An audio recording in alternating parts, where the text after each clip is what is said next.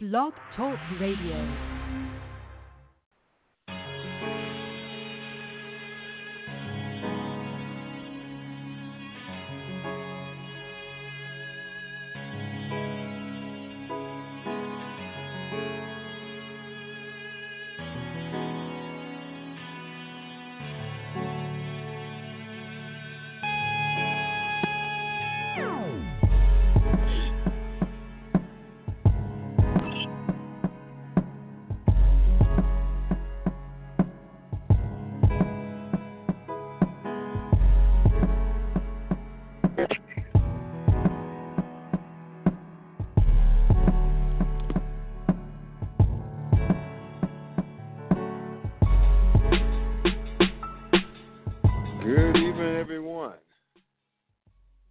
Enjoying your hump day. It's Wednesday night. It's raining cats and dogs here in Cincinnati, Ohio. But anyway, thank y'all for tuning into the Clown Out. This is your boy Scott Burks. Also created a sports blog called The Clown Times, the Clown spelled with a K. You can find me on the web at www.theclowntimes.net. And you can find me on Facebook. Just go to the search window, whether you're on your smartphone, laptop, desktop, wherever. Excuse me, just type in the Clown Times. Again, that's Clown spelled with a K. You'll find me there as well. Got lots to get into in this once a week podcast. We're going to get into we'll be recapping the NFL draft. We'll be also talking a little NBA playoffs and also unveil my inaugural. It took me 3 weeks to do this, but inaugural Game of Thrones power rankings. I actually submitted a blog post today, giving my rankings in detail, and instead of going ascending order, I'll go in descending order just to be able to see the suspense in case you all hadn't taken a look at it yet. But excuse me, at any rate, my co-host Dwyane Nash, he'll be joining us soon. If you don't know him, but now he's actually the creator of the sports blog called not Sleep Sports. That's his podcast. But at any rate, the Yard/HBCU Sports, where we ask about all things HBCU Sports, as well as the aforementioned Sleazy Radio, which is with coaching the crew every week on Facebook Live. I think it's every Tuesday night. I'm probably wrong by that. At any rate, to and speak of the devil, he's going to probably correct me on the matter. But good evening, D. How you doing? Scott, man, I am doing well. And to answer your question, yes, we're back finally to Tuesday nights on a regular basis. Nice. For now. Nice. Well, there you go. Well, for now. It's stressful. That's so funny. One last question. A dumb question. People can find you through Facebook, through the Sleazy Radio Facebook page. Is that correct? Yes, you can find us. That's SLZE Sports. You can find our Facebook page there, and that's where we broadcast all of our shows on Tuesdays. Great. It's great to know. Thanks for that.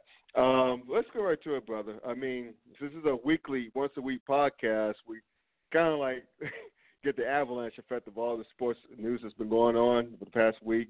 But I want to touch on the NFL draft real quick. I'm sure you, like me and everybody else in the country, most of us in the country area, paid attention to the first round of the draft this past Thursday night. And I know that you weren't the only – I was the only one scratching my head at the Giants pick of number 6, one Daniel Jones from Duke University. This draft in general is a straight-up crapshoot. We don't know who the hell is going to pan out. We don't know who the hell is going to actually be a bust, okay? For all we know, Kyler Murray could be a bust. You know what I'm saying? But the thing is this. It's all, to me, it's all about value, right? I mean, there's many people, including yours truly, believe that Daniel Jones would have been there with the Giants' second first-round pick at number 17. In fact, a lot of people didn't have Daniel Jones rated in the top 5 quarterbacks. 5, okay? And definitely behind Dwayne Jarrett, who went to your beloved Redskins. We'll get to him in a moment. But, do you have any idea what the fuck general manager Dave Gettleman is doing in New York? Because I don't. You know what? Either this dude is crazy, or he's crazy like a fox. Either everybody in the world is right, or he's the only man in the world that's right. And that's the thing. We won't necessarily find out until he gets an opportunity to play in this team for a couple of seasons. Right. And, you know, and right. we can't even really grade him after year one. He has to get some time to get acclimated to the system, whether or not he can or not. And also whether or not he can handle the ills that is New York City. That's a whole other monster that another player may or may not have to deal with outside of, you know, if you're playing for the Jets. But it's just interesting because, like you said, Daniel Jones wasn't high on a lot of people's mock drafts in terms of, one, positioning, and two, even quarterbacks as a whole. So for him to be the second QB taken, it's very reminiscent to Mitch Trubisky a couple of seasons ago when the Bears traded up to get him at that spot. The thing, though, but you know what? I will say this. Mitch is starting to look better, in my opinion, with the Bears. Okay. Now, I don't think he'll be Aaron Rodgers or Tom Brady, but what he is becoming is serviceable within that offense. If he can continue to go on that trajectory and continue to improve, I mean, he will be in the lights of what that organization has seen in terms of like a Jim McMahon. He won't be the best QB to come out of to be in that organization. I'm not talking about Trubisky, but he should be respectable, especially if that defense continues to stay stout, if that running game continues to improve, and if that receiving core can continue to get better. If all those things stay pat or even improve, I think Trubisky will improve. And that's one of the things that you have to take into consideration with Daniel Jones. I don't know necessarily if he's going to be one of those QBs that makes the team around him better, but if the parts around him get better and he's flatlining, then we can go ahead and laugh at this pick. But until this dude gets some time within the program, you know, and gets an opportunity to develop, we really can't call it yet. But you're right, this is a head scratcher based upon what we know right now. I just have a fundamental problem with drafting the quarterback. So in the first round, let alone number 6, whose last regular season game was a 59-7 ass kick in the Wake Forest. They got beat by Wake Forest at home. This is not Clemson. Hell, it's not even NC State or Syracuse who won 10 games. It was freaking Wake Forest. In Durham, they beat them 59-7, and you draft that dude at number 6. Really? Dude, this is what gets even better. He wasn't even the 6th best quarterback in his conference, but yet he was the 6th best pick. That's right. Coming out of this draft. Really? Is that what that is? Okay, I guess. But, you know, I just find it to be a head scratcher. Same thing with Trubisky again. Trubisky was beaten out of the starter spot by a guy who's not even in the NFL. So it's one of those things, man. You know, unfortunately, you know, it looks weird. But the funny part is, and I guess we're about to get to it in a minute, is the fact that the GM said that there were other teams clamoring for Jones and looking to take him before the 17th spot. That's why they. And you know what? You know what's funny about it? The Skins have already come out as an organization and said, "Dude, don't put don't try to throw us under the bus. There's no way in the world that we thought that dude was viable to take at 15." So I don't know where you got your intel, and I don't know who these other organizations are that they tried to say we're looking to potentially draft him. But we've already had one team come out and say, "No, it wasn't us." So, dude. You mentioned the 5th. He wasn't even the 3rd best quarterback in his own league. Ryan Finley who was drafted in the 4th round by the Bengals, who I think got a steal, a big-time steal. Andy Dalton should be on the clock. He wasn't better than Ryan Finley. He wasn't better than, obviously, he's not even better than the true freshman at Clemson, Trevor Lawrence. He's definitely not better than him. And I could just go on like in the conference. I mean, he wasn't better than Eric. I forgot his name. Like the quarterback at Syracuse. I don't think he's better than him. That's exactly who I was thinking about. I like that dude. I just know that he wasn't NFL ready. But yeah, he wasn't even better than him. That's right. All because he's friends with Peyton Manning. Yeah, and Eli Manning, and he went to their camps. That's all that is. Yeah, that's Dave Cutcliffe. That's a Manning / Dave Cutcliffe effect. Now, Dave Cutcliffe, he's a great coach. The way he's doing more with less is nothing sort of outstanding. But that kid is not worthy of the number 6 overall pick. Man, when I heard that selection, I was like, what? The what? Giants fans like crying over social media. Joe Budden, the hip-hop guy, he's a big-time Giants fan. He slumped. He has a video of him slumped over, and he didn't say a word because there's too many people around. But on Twitter, man, he went off on the F-bomb later and just tirade. And I don't blame him. I don't blame him. And you know what else, man? One of the funniest things is that there's a meme going out, and I'm not sure you are familiar with, or either care to admit that you're familiar with the website, the porn website, Pornhub.com. But there's like a picture of a caption that says, "NFL GM really fucks team," and it has a picture of Dave Gettleman giving his press conference, like with the play button about to come on. That's just how. Wow, and it was on Pornhub. That is hilarious. Yeah, that was just outstandingly funny. But the point is that it's just a total head scratcher. And again, if I'm not pulling against Jones, I'm not hating on Jones. I hope the young man does well, for Gettleman's sake, because what has happened in this offseason, he gave away Odell Beckham.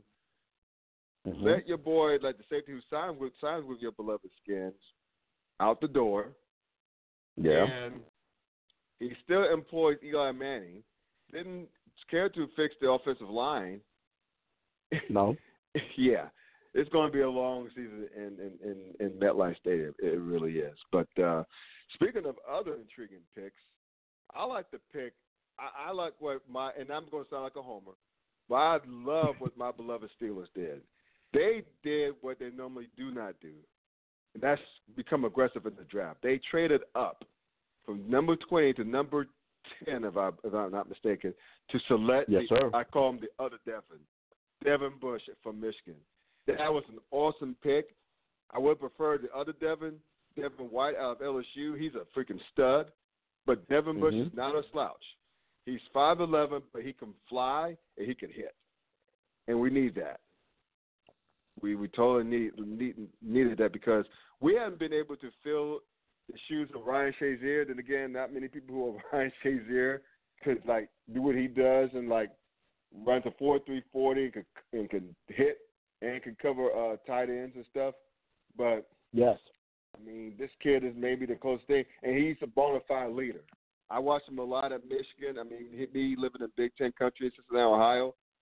Dude's a stud. And that was a great pick for my beloved Steelers. So do you have any other intriguing picks that you picked up in the first round?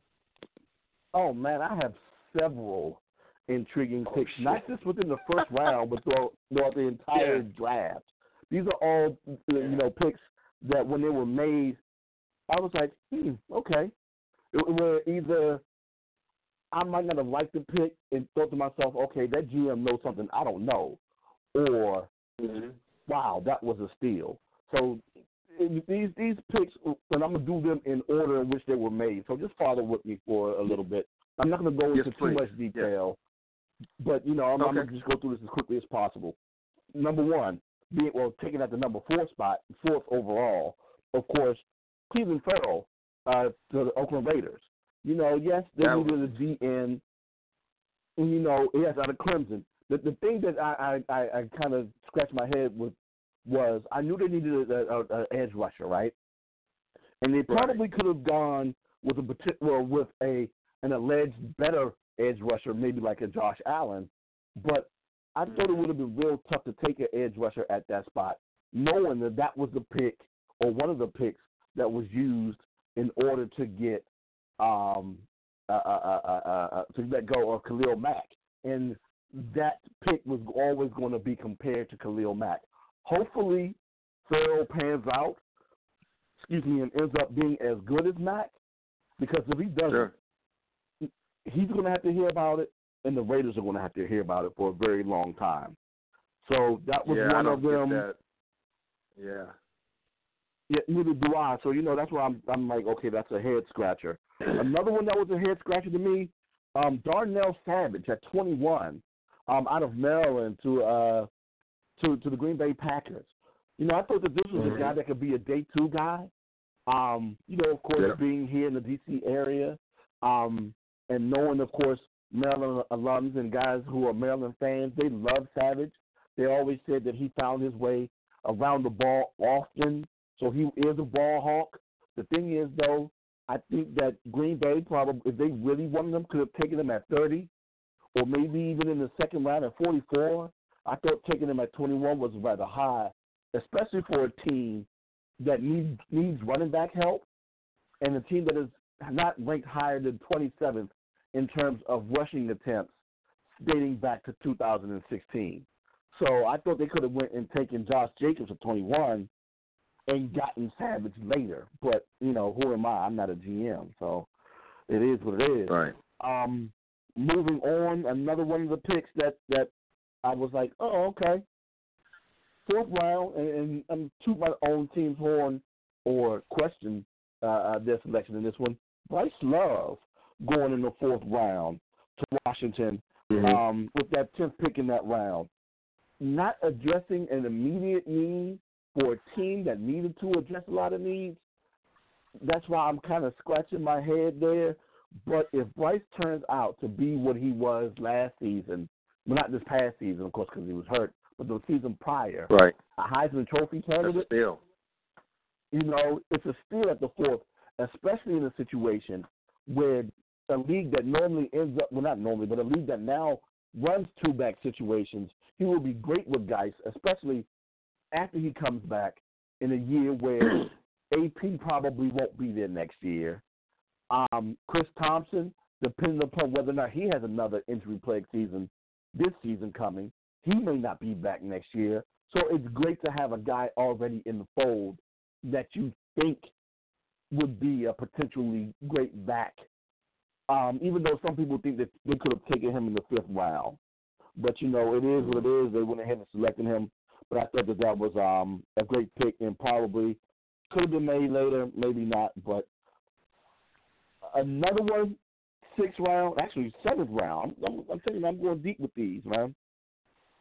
God, where is he?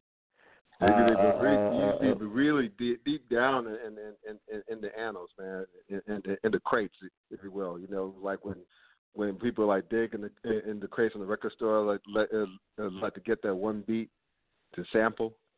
Oh yeah. Matter of fact, before I even go to the 7th round, I almost forgot. Greedy Williams is another one of those picks where I was like, he fell relatively deep. And yeah, like, there were a lot of people who saw him being a day 1 corner. At worst, probably the 5th best corner to go in the draft, a guy that would be going day 1. For him to go day 2, and he was the 5th corner taken in day 2, and going to Cleveland, that may be the replacement to Joe Hayden if that pans out. If that works, dude, once again, the Browns come away with one. But I just want to know what the GMs were thinking in order for Greedy Williams to fall down as low as he did. But here are my last 2 intriguing picks. First and foremost, going to Washington out of your alma mater, NC State. wide receiver. What's his name? God, no, I was about to call it the wrong name. Look at me, and I'm looking at the wrong. I know what you're talking about. God, I hate that. What I don't know off the top of my head. He was one of our best players last year at NC State. Man, oh man, where is that? Well, yeah, the fact that he fell as deep as he did, right? And a lot of people saw him as a steal going in the 7th round to Washington. He's 6'2", 225. He's not the fastest receiver, but he's a very physical receiver, and he reminds a lot of people of either Mohamed Sanu or Pierre Garçon. If he turns out to be Pierre Garçon, I'm doing backflips. Kelvin Harmon. No, yes, he was taken in the 6th round. That's what it was. Yeah. So, Kelvin Harmon going in the 6th round out of NC State. A lot of people think that was a huge steal for Washington. And the most intriguing pick for me, based upon where he was taken, pick number 230 to the Oakland Raiders. It was so funny. I don't know if you were watching NFL Network or not in the 7th round or not, but Mike Mayock, of course, who used to be with NFL Network, they do a thing during the draft that is called Stuff the Truck. They call out prospects' names and wanting to see if their production truck has footage of said guy, right? So when the Raiders pick, Mike Mayock calls up and he says, I want to know if you have a particular player, footage of this particular player. And they're like, no, I don't think we do. Why? It's like, because I'm about to make him a 230th pick. Or make him the 230th pick of this year's draft. And his name is Quentin Bell out of Prairie View A&M. You should have known I was going to slip one HBCU guy in there somehow, some way.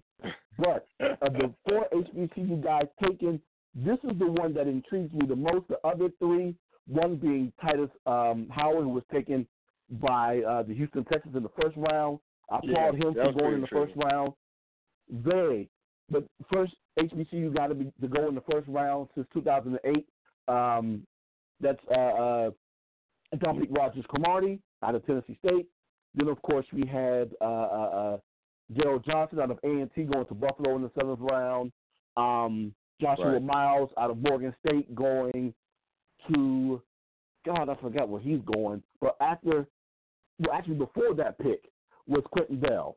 Now, for those who don't know who Quentin Bell is, and for NFL Network for not having film on this dude, he's a 6'4" edge rusher. But he's 6'4", 217. So he's a lightweight as an edge rusher. Why is he so light, you ask? Because he's a converted wide receiver. He just started playing deep end this past season at Prairie View, where he was able to rack up 7.5 sacks. So he's very raw. Former wide receiver racking up 7.5 sacks in his only season as an edge rusher. I don't care what the competition is. Wow. Just wow. Exactly. So, you have that, and like I said before, he has the ability. Matter of fact, had he gone to the combine, because a lot of people talk about Montez Sweat. Yes, I'm glad he's here in D.C., and they talk about him and his speed and how fast he was. If Bell was invited to the NFL Combine, he would have tied the all-time record for fastest defensive end to participate in the NFL Combine at 4.38. You got to remember, former wide receiver, and he ran track at Prairie View. So, yes, he is very fast. And we know the Raiders, what do they like? Fast, fast, fast. When you think about Al Davis. And that is one of the things that intrigued both Mayock and John Gruden to draft this dude in the 7th round. Once again, it's a late 7th round pick. I was thinking that he may get picked up as an undrafted free agent. I didn't expect anybody to draft him. But, dude, 4.38 at the edge, and he's 6'4", if you can put some weight on this dude and teach him the fundamentals, I think that this dude can pan out. If not, it is what it is. At least he gets an opportunity. Yeah. And I love the fact that he got that opportunity. And like I said before, that's one of the most intriguing draft picks to me that I know of out of this past draft. Dude, and the strength will come with that kid. I mean, and like on any NFL staff, I mean, any strength and conditioning, the staff will put most on that guy. Speaking of HBCU picks, I want to get your thoughts on Tyus Howard, and now I'll give my 2 cents right quick. They interviewed, they being either ESPNU radio or NFL radio. I forgot which one. But at any rate, they interviewed the head coach of Alabama. I think he came from Alabama State, right? Yes, sir. Or Alabama A&M, I think. Yeah, Alabama State. So they interviewed the Alabama State's head coach, and he told him straight up. He was telling the story that he told Titus straight up about getting him workout ready. He's like, if you don't, I think he was doing the Senior Bowl festivities, but he was saying that he was telling Titus that if you can't block any of these guys, you're not going to be drafted, given that where it came from. You know what I'm saying? The school he came from. Turned out, not only that he blocked whoever he faced, apparently he did it pretty well. So, which led him to, with his talent level, obviously he's a first round. He got drafted in the first round, so obviously the man could really play. But that was, I guess, the difference. His performance in the Senior Bowl is, it's the difference between him being drafted in the first round and possibly not being drafted at all, if you could believe that. So it's not like there's any type of, soft landing spot for him as far as like a range. Typically you go from first to third round range. It was out of first round or nothing with this kid. But give me your impressions right quick on Tyus Howard before we move on. I want to just get your thoughts on him. Now, okay. So now I don't know what his grade was before the Senior Bowl, but what I do know is his grade by Daniel Jeremiah, the college scouting expert over at NFL.com. He had him at number 50 before the draft, which translates to me a second-round pick or better, depending upon the needs of the teams above that 50th spot. So I saw him going in the second round, third round at worst, right? That third round was the floor for me going into the draft. Now, when I saw him go in the first round to Houston, I was elated but confused at the same time. But I had to remember, Houston was what? I think they were ranked like 27th in the league in terms of sacks allowed. Your boy Deshaun Jackson got sacked a lot last year. And one of the things they want to go ahead and shore up was the O-line. Now, Howard, like I said before, seen as being the top 50 guy. If Houston really wanted him, he wasn't going to last by that second-round pick. So they needed to go ahead and jump early or either trade back to get him. So they saw fit to go ahead and take him where they did within the 20s. So I'm not mad at him. If that's what they saw of him, it is what it is. But I applaud him. I applaud that staff over at Alabama State. One of the things a lot of people don't know, this is the third guy from an offensive unit that played together in 2016 to enter into the NFL. The other two guys, Jalen Ware, I think Jalen is currently in Buffalo. I can't remember right now. And Brandon Barnes, who's a tight end. So I guess you can say he's kind of like an O-lineman. But Barnes played tight end, and last I saw, he was in Detroit. So, you have three guys playing on that same O-line out of Alabama State. Oh, wow. That's almost some University of Alabama type stuff, for three guys from the same unit to end up in the NFL That's awesome. Together. But for it to happen at an FCS school, let alone an HBCU, is highly awesome. Right. It's very rare that you hear about something like that. The last time I heard about something like that was Tennessee State. Actually, Tennessee State did it a couple of years ago, where they had 2 to 3 guys from that same offensive line unit to get into the NFL. So, for it to happen, kudos to that program and kudos to Tyus Howard, man. Shout out to him for everything he's done and his accomplishments so far. Okay. Well, we're going to wrap up this segment, and that's good insight, by the way, on Titus Young. But we're going to wrap up this segment NFL draft with going back to your beloved Skins, and that's Dwyane Haskins. I thought that was a great pickup, great pick for them. Alex Smith, I don't think he's going to play another down in NFL again, and that's unfortunate. He had the same type of injury on the same field as Joe Theismann had. You know what I'm saying? And Joe Theismann retired, and so I just it doesn't look good for Alex Smith. So they had to go for QB in the first round.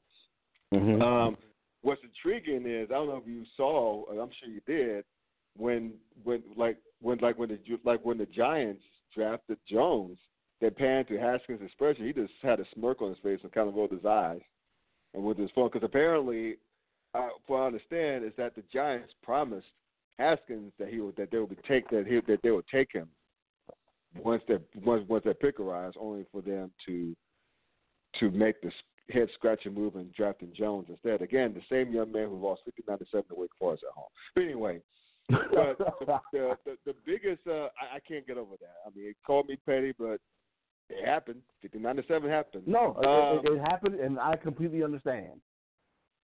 Exactly. So now you have people in Washington, and I hit you up with this earlier in the week, who are bellyaching over the fact that he being Haskins may be wearing Joe Theismann's number because, of course, Haskins wore number 7 in college, and that number's are a big deal to a lot of pro athletes. Well, hell, athletes in general, and apparently Theismann gave him his blessing of wearing number 7.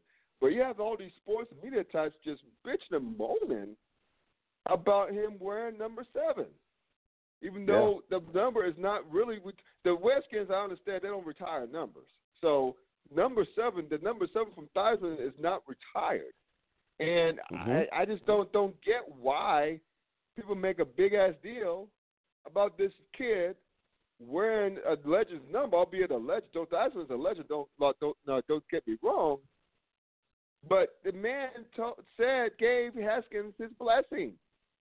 Why the fuck is everybody making a big deal about it? Why? Well, if I remember correctly, I think Washington, Oakland, and I think the Cowboys are the only teams that do not retire numbers. Dallas is the one that I'm questioning. I could be wrong about that, but I know for sure. Steelers don't either, by the way. They don't retire numbers. They don't officially retire. They only have one that's retired. Yeah, see, and then you go. And technically, the Redskins do have one retired number, and that is 33 of Sammy Baugh. The other numbers are protected numbers. And these are all numbers of guys who are greats within the organization. Of course, 9 doesn't go anywhere. That's Sonny Jurgensen. Of course, 42 doesn't go anywhere. That's the fact that I called that out and didn't know off the top of my head. That's Charlie Taylor. 42 don't go nowhere. That's Charlie Taylor. 43 don't go anywhere. That's Larry Brown. 44 don't go nowhere. That's John Riggins. 81 Art Monk. 28 Darryl Green. 7 Joe Theismann. 17 Doug Williams, even though it has been worn once or twice since. Who else? 21 with Sean Taylor. So they're just certain numbers of the Hogs, even though some of those numbers have been worn again too. There's just certain numbers that, fans of this organization, they do not want to see on the backs of anyone else. And I kind of understand because, of course, you have certain feelings attached to those numbers. But I want the Skins to do one of two things. Either shit or get off the pot, man. You either retire these numbers or you don't. Because I'm getting tired of every year when DJ Swearinger came to – actually, when Ryan Clark came back to D.C., huge friend of Sean Taylor, played with Sean Taylor, wanted to wear 21, but the fans were in an uproar, didn't want him to wear it, so fine, he didn't wear it. DJ Swearinger, huge fan of Sean Taylor when he came to D.C. a couple of seasons ago. They wouldn't let him wear it, so he wore Sean's first number of 36. Same thing with Landon Collins. Huge Sean Taylor fan. Matter of fact, Daniel Snyder even gave him an autographed Sean Taylor jersey. It was one of the last jerseys Sean wore while playing before his untimely murder. But they wouldn't let Collins wear 21. So, knowing the situation, being a D.C. native, if he didn't know it, his parents knew. So somebody was smart enough to say, hey, man, get on the blower, talk to Theismann, see what he says, and get his blessing or don't. And oddly enough, Theismann announced it. They weren't even talking about it. It just happened to come up in conversation, and Theismann kind of let it loose that he had talked to Haskins yesterday, and he gave him his blessing to wear the 7. So, and I'm just going to use the organization that. What's that? I said, Jim, just let it be like that. Just let it be. Give him his blessing. Exactly. Yeah, because like some dude called D.C. local radio today, yelling and screaming, and even throwing out wrong facts, which I thought was hilarious too. He was that stereotypical sports radio talk guy fan who likes to call in and yell about the ills or the greatness of his organization or his team, and he was that guy. Oh my God, no one should be wearing these numbers. Joe Theismann, no should be wearing number 7. He was a Super Bowl MVP. Wrong. He was not the Super Bowl MVP that year. It was John Riggins. Yes, I understand he was great during his time here, but don't be mad at a player who wants to wear his favorite number. Be mad at the organization for not retiring those numbers. Just either do it or don't, man. And don't complain when these players ask. Because after a while, man, they're not going to have numbers to wear. What you going to do? Everybody can't be a great, and you can't hold every number. It just gets insane after a while. Yeah, just leave it alone. People should either get a girlfriend or get a life, period. I mean, it's I understand the attachment because, that's the number you saw on your favorite player when they won. Yeah. And if you see that number start to fail, imagine watching the number 7 in Denver play quarterback and he's trash.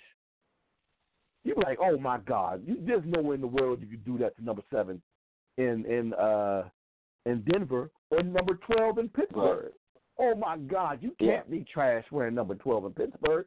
So I get it. Or number 1 to number 88 but the organization's going to have to – number 12 in Dallas. Exactly. Yeah. So either retire these numbers, man, or don't and shut your mouth. Yeah, exactly. I mean, it is what it is. Speaking of people who complain a lot, talk about the Houston Rockets in the NBA playoffs. Great transition. I mean, you know what? It's and I had the nerve to think that this series is going to go 7 with Golden State.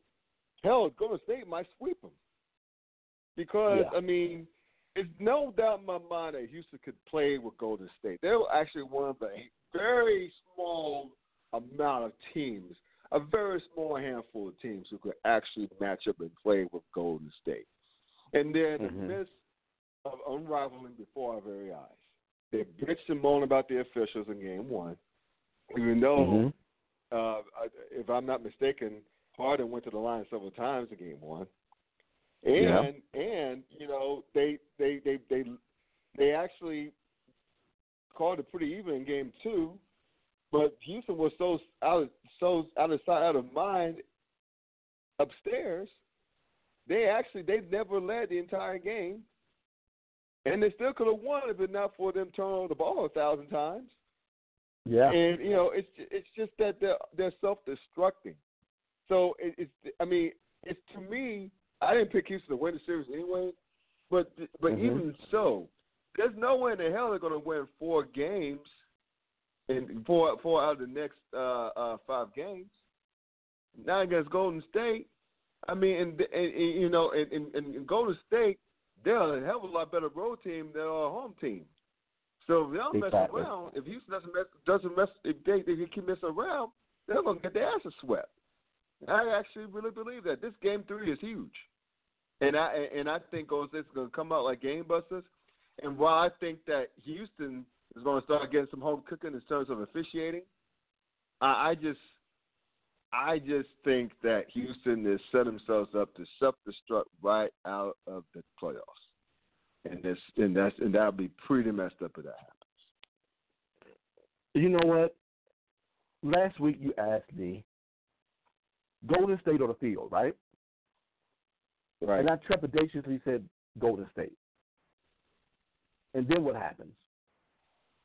They lose one to the Clippers, taking the game to 6. And I'm like, oh, here we go. I'm about to look bad taking Golden State, versus the field. And these Bama's about to lose in the first round to the Clippers.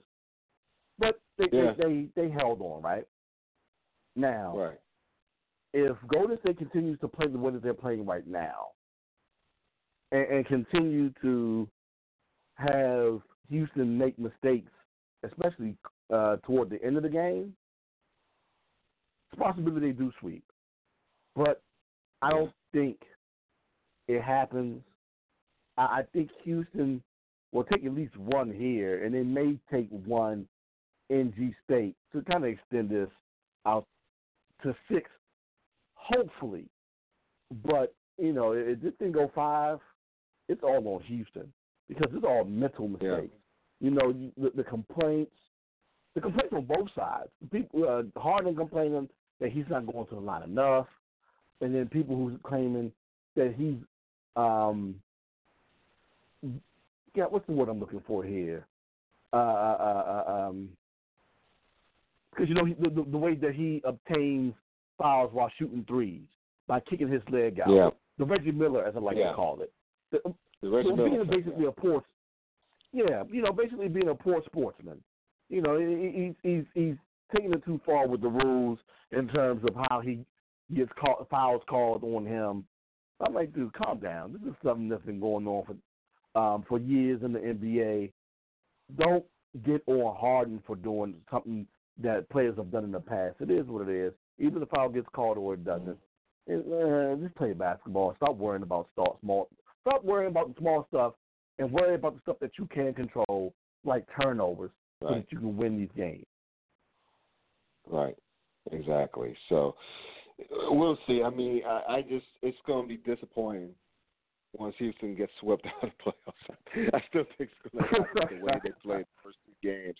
I'm sorry. I mean, I was hoping this would go 7 with each team running on the opposing home floor at least once. Mm-hmm. But it's just Houston is just more interested in bitching and complaining about the officiating than actually playing the damn game, and it's just too bad. It's really too bad. Last thing about the playoffs before we kind of wrap this show up, like with one last segment. What's up with Joel Embiid and his knees? I mean, he is so overweight. I mean, it's I'm just afraid that this kid's gonna he's gonna injure himself right out of the league. I mean, he's so talented, and yet he had how many knee procedures before the age of 25? And he's had a lot of work done. Yeah. Mm-hmm. Yeah, he's over 300 pounds.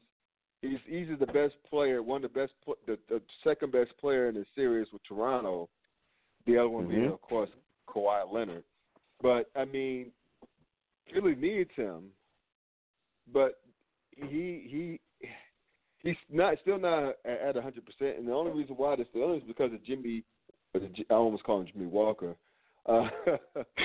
With Jimmy out, but because of his heroics. I mean, is there? I mean, is Philly going to be one of those teams where we're going to be like, damn, what if? In terms of of them just totally underachieving and not really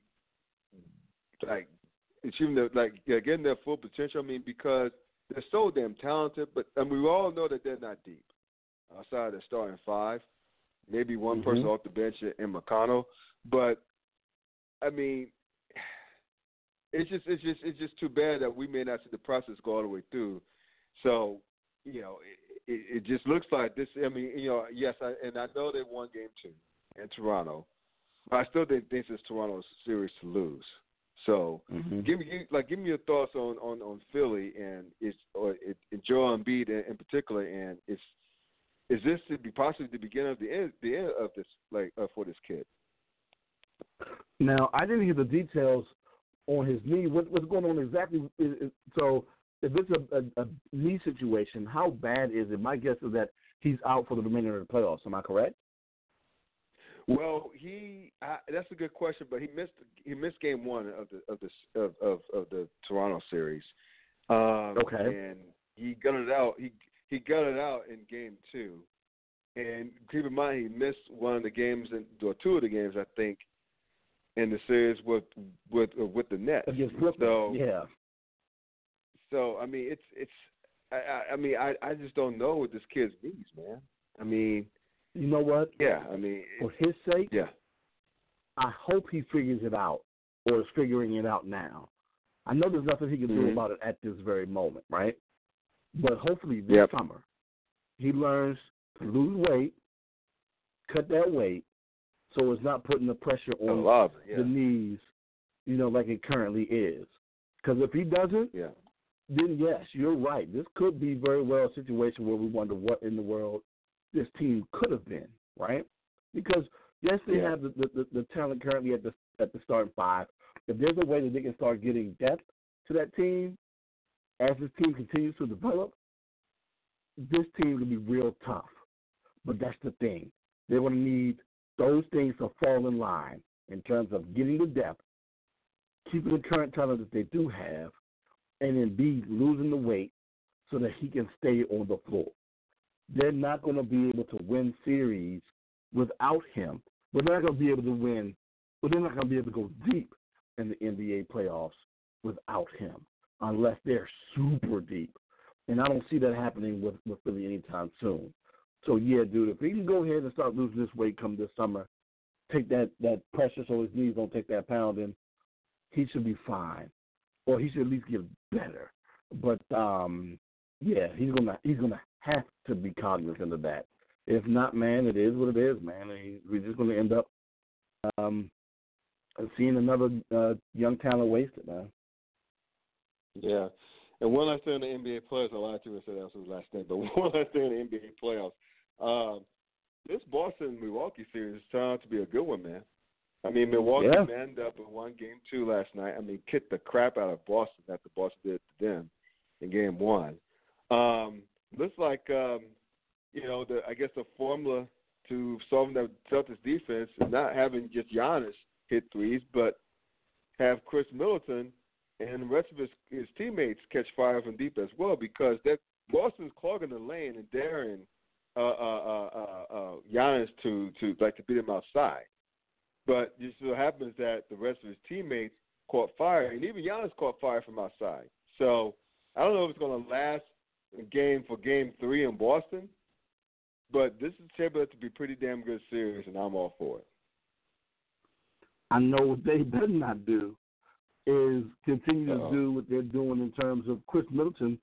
They should know by now that this dude can hit threes in any type of situation. So if everyone else, along with Middleton, can continue to shoot well from outside the perimeter, then it's going to be a very long series for Boston. Right. I agree with that, but we'll see. But we're going to close the show on this. This is really special. It's something that I hadn't done for the past 3 weeks. It's 3 weeks too late, but I'm going to start now. And I know, D, you don't watch this show for some reason. I don't know if I'm going to try and get you to the show or not. But this is starting my inaugural, on the Clown Hour, the inaugural Game of Thrones top 10 ranking. And so music's probably going in the back. I hope it is. I put together a read earlier today, so I'm going to go from backwards to forwards and hope that makes a little sense. Now, I've ranked 8 guys, 8 characters from Game of Thrones. So I'll give you the 2 that are outside looking in. Samuel Tarly, and the Hound. So Samuel Tully, like he's a brother Largefellow who's a good friend of Jon Snow's, but he likes to whine and cry instead of fight. He did a lot of that in this past episode.